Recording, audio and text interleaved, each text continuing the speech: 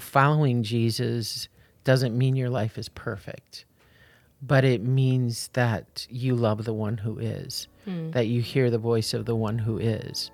We can look at even our family where people can think our family's perfect and everything's been wonderful, and yet it always hasn't. We've had struggles, we've gone through hard times, but we don't let that dictate and dominate our life because God's word is truth.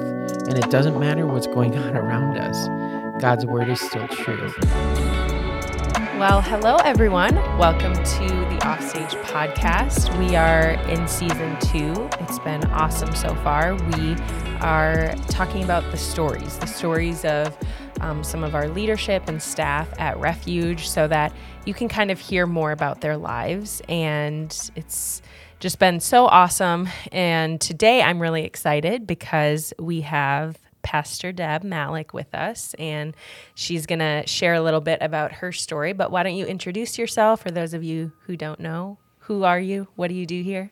Okay, well, I am, as she said, Pastor Deb Malik, known as Pastor Deb around here. And also, I'm a mother, I'm a grandmother, and a mother to 4, grandmother to 7, and plus, because along the way, sometime we'll have more grandchildren. It's always a grandma's heart, right? And what I do here is a lot of administration, and I'm also the associate lead pastor. So I work alongside my husband, and anything that has to do with Refuge, the child care. I was the founding director at Canaland Early Learning, and also involved in the foundation of Stevens Point Christian Academy. So this is my 38th year being on staff here. Wow. A long time. Almost your whole life. Almost my whole life. That's amazing. So I wanted to start with an icebreaker, kind of along the same lines of this. But before working here at Refuge and at the child care, can you tell us about another job you had? Maybe it was like a favorite job or a funny job. I don't know. Can jobs be funny? Wow. But well, when you asked that question, I just had this memory of my life and all these little jobs that I had. I actually worked at an antique shop, was one of my first jobs. Aww. And it was called Granary Goodies, and it was in a town in northern Wisconsin called Merrill.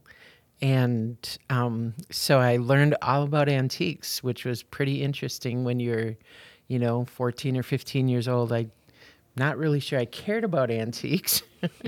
But, so that was a really fun job. I was a bus girl. I was a CNA at a nursing home. I loved that job, working with the elderly. And another favorite job I had was I worked in an early learning center for migrant workers' children. And so they all spoke Spanish. And so I learned a little bit of Spanish that we would need for children, like en línea. That means get in line. Oh. Pronto, like hurry up. ¿Cómo te llamas? What's your name? Little things like that. But I absolutely loved that job. I know it's hard to believe that before working here, you had other jobs and all of that stuff. And so fun to hear about that. But we can go ahead and just dive right in to hearing about your story. And for those of you who don't know, Pastor Deb is my mom. And so I've heard your story a lot because, just part of being close, that happens. But I'm excited because I think I might learn some things about you today. Okay. So we'll see Here we whether go. good or bad. I don't know. But can you just talk to us about your early years, your upbringing, maybe like your family, and if there were people in those early years that shaped your journey to where you are now? Sure. So I am the oldest of 5 children, and my mom and dad weren't married when I was conceived. And so that was a big deal back in those days. So 2 months after they were married is when I was born. And so it was an interesting time, generationally, culturally, that wasn't something acceptable. I was somebody that was really shunned by my family because, well, I wasn't really, but my parents were, especially by some of my grandparents and, well, the great-grandparents. And so that was an interesting time. I used to see these people walk into church every Sunday, and I'd be like, I know who they are, but they would never say hello to us. They would walk right past us, right up, to the front of the church. And they were actually my great grandparents, but never had a relationship with them. But the Lord changed all that around. And my great grandmother, she was in her early 90s and needed care in her home. And so at that time I was between jobs. And so they actually asked me to help take care of my great grandmother, who was somebody who shunned my parents because I was born. And so God totally restored, redeemed. Wow. It's an amazing story because I just loved her. We had such a close bond. And when you look at what the traditions of men did and tried to do, I never would have had a relationship with her. And so she actually ended up giving me her engagement ring, which is huge when you think of the beginning of that story.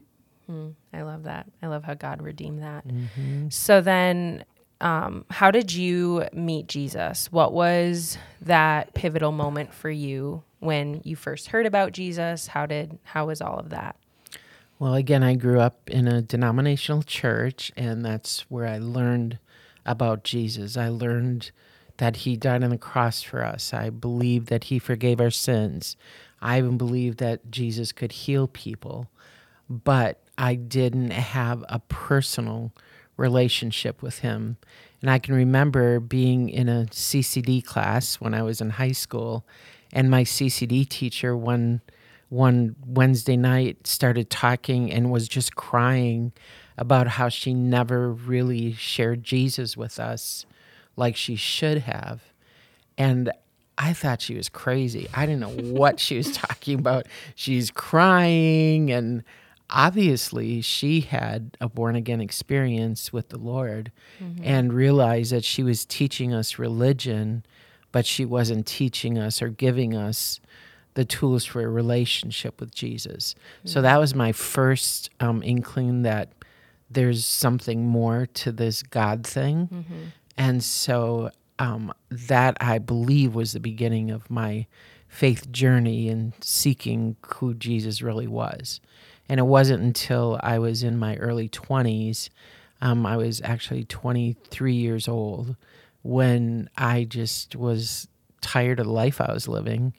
And partying was a big part of my life. If there wasn't a party happening, I was going to make it happen. And so I played softball and volleyball. 6 days a week I was playing some kind of sport, tournaments on weekends, and absolutely loved my friend group and all of that. But even though I had all of that, life was not fulfilling. Then a friend of mine thought he was dying and wanted to go to church. And I was like, well, I'll take you to the church I go to.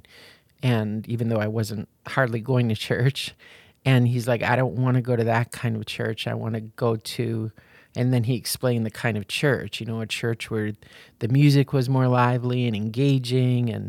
And I had worked at a job, an office job, and the lady I worked with actually was a church secretary here and would tell me about this church all the time.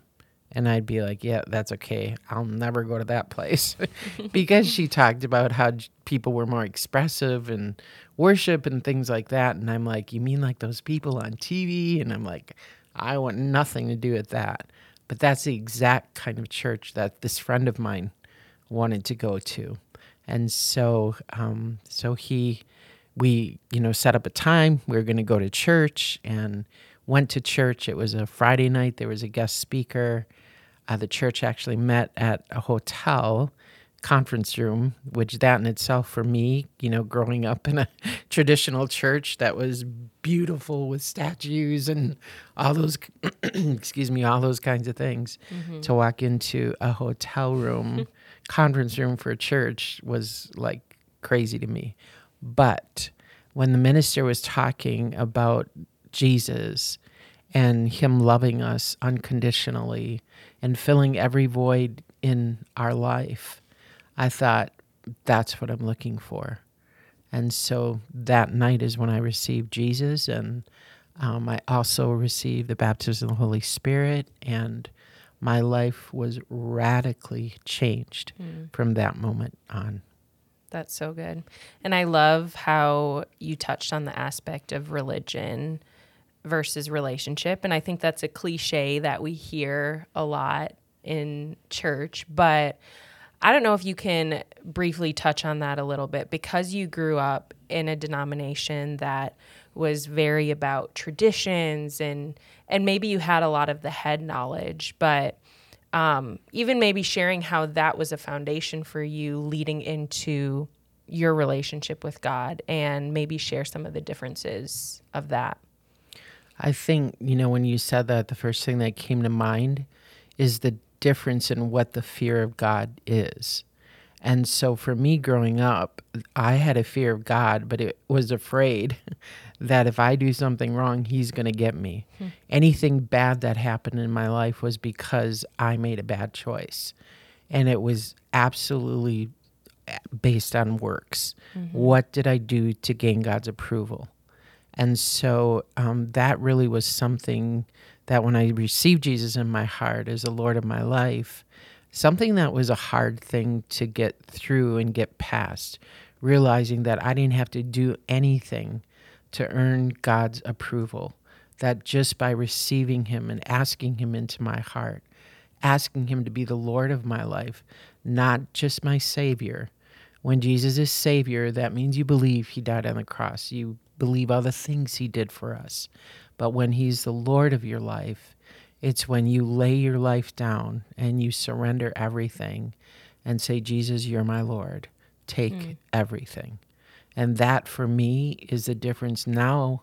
The way I see the fear of God is a reverence. Like, I don't serve God because I have to.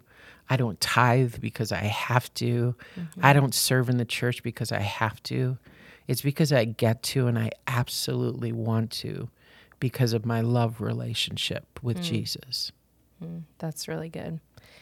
So for you and for your journey, how do you see yourself now walking out your faith as opposed to before? And what difference has following Jesus made in your life? Okay, that's a big question. And so I think that we're never satisfied with where we are in our walk with God. Like, I never think I've arrived. I always think, God, what do you have for me today? When I open his word, I know that every time I open God's word, he's speaking to me. There's something that jumps out in scripture, and that's me hearing God's voice. And so for me, that's something that on a day-to-day basis is so important to me. And so the foundational part of, like, even, and I know we don't like to talk a whole lot about this, but with political climates and how that changes and all those things, honestly, I just don't get real into it because it's always going to change. Yep. There's always going to be a different president, but there's never going to be a different Jesus. Jesus is always our solid foundation. And when we take our eyes off that, I think is when everything around us can crumble. Yeah. And I know that this world needs more of Jesus. That is the absolute only answer for all the problems that are going on around us. So where I see my life today is really more of a pouring into younger people, younger ministers, being able to help people, even how we talk in our language, because what we say, what comes out of our mouth is really what's in our heart.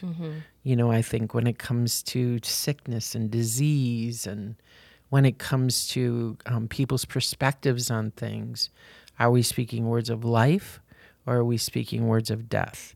Every second we have a choice. The things that come out of our mouth, is it life or death? Yeah, that's a good word. I know that is a good reminder for me too. So let's talk about specifically maybe an area of doubt. And if there have been times in your journey where you felt maybe distant from God, or maybe you're just maybe struggling with something, how do you navigate that to change that doubt and that unbelief to belief and to really propel you closer to Jesus? Okay. Well, when you mentioned that, I thought of an example right away. There's a really good friend of ours who, and this is like 22 years ago, was diagnosed with cancer. And he was probably your dad's best friend and somebody he just connected with, and amazing guy. And he really struggled with medical treatment, things like that. He just, I don't know the reason and all that. We would talk to him through things and try to talk through things. Anyway, he was diagnosed with cancer in June. And so we were standing, believing God, and he didn't make it. He passed away in December. So it was really fast, and he had just had a new baby, he and his wife, and so it was a really difficult time. And so for me, his parents were walking with God. Her parents were walking with God. This church was praying. We're believing God for a miracle, for healing, for ultimate healing, and we didn't see what we thought was the ultimate healing. And so the day of his funeral, I'd gotten a phone call. And the phone call was from a lady who had her son at the childcare. Well, now this son was 18 years old, and she was somebody, he was here in the preschool years. And she reached out because her son was in an accident, was hit by a train. His car was hit by a train. And he was paralyzed from the neck down. They didn't think he was going to live. And she's like, I just am thinking, I need God. I need help. Who can I call that believes God? And she called me. And this is right in the middle of the visitation for this funeral for this man that died, that we didn't see prayer answered the way we thought. Of course, he did get his ultimate healing because he is with Jesus. Yeah. But at that moment, it was a test of my faith. What do you believe? Who do you believe? And so I just thought, you know what? I'm praying with her because I do believe God's word is true. And so I prayed with her. I let go of my flesh and my emotions and my thinking, and what does God's word say? And so we prayed together. She called me about a month later, and she said, I just want to thank you. Jacob is completely healed. He's walking. He's not paralyzed. She said, we saw a miracle. Wow. And I just want to thank you. And so for me, that was a huge step in my faith, and that I believe God, I trust God, not because I feel it, but because I know God's word is true. That's so good. I love that story. So when it comes to standing in faith and even reading the Bible, has there been a scripture that has just been kind of your scripture for your life that you've stood on? Well, there is. I love Proverbs. Anybody who knows me will say that. It's because she has a lot of wisdom. She could probably just add to the... Oh, sure. Yes. Well, because Proverbs is filled with wisdom. And I think it's pretty direct, and it's also, doesn't mince words. Yeah. And so I love Proverbs, but especially, and I'm glad you asked that, because as I was thinking about today, this scripture really has been scripture that has been kind of a theme for my life when I think about planning my ways and directing my steps and God's thoughts and my thoughts and all of that. And so I'm actually going to read it from the Amplified Bible, And it's Proverbs. A lot of people will talk about Proverbs 5 and 6, but I'm also going to read 4. It says, "So you shall find favor, good understanding, and high esteem in the sight or judgment of God and man. Lean on, trust in, and be confident in the Lord with all your heart and mind, and do not rely on your own insight or understanding. In all your ways know, recognize, and acknowledge him, and he will direct and make straight and plain your paths." Wow. Like, I love the amplified version with Yeah, that. that's good. There's so much in that. And I really love where it says lean on, trust in. I think I hear a lot of people saying now how I leaned into God. You know, that's where I go right there. Lean on, trust in. And so when you're leaning into God, it's getting closer to him. It's really hearing his voice and not following other voices around us, because there's a lot of opinions, but God's word is truth. And that's what we need to look to. That's good. And along the same lines, do you have like a theme word or phrase that you feel like sums up your journey with the Lord? It's a really big deal. I think that we do so many things every day that are things, are they necessary? You know, are they things that we have to do, or are they things that are really important to Jesus? You know, it's kind of that whole less is more, you know, thinking. And for me, that's a constant. That's always a journey. You know, we can accomplish so much more with less. We can make following Jesus so hard when it's really just reading his word and obeying, you know, which can be hard. Yes. but it's a lot easier than other choices that people make. Yeah, I love that. So as we wrap things up, is there anything that we haven't talked about that you want to share, or anything else that's just on your heart? Any advice? Okay. Well, I think another thing, you know, following Jesus doesn't mean your life is perfect, but it means that you love the one who is, that you hear the voice of the one who is. You know, we can look at even our family, where people can think our family's perfect and everything's been wonderful, and yet it always hasn't. You know, we've had struggles, we've gone through hard times, but we don't let that dictate and dominate our life, because God's word is truth. And it doesn't matter what's going on around us.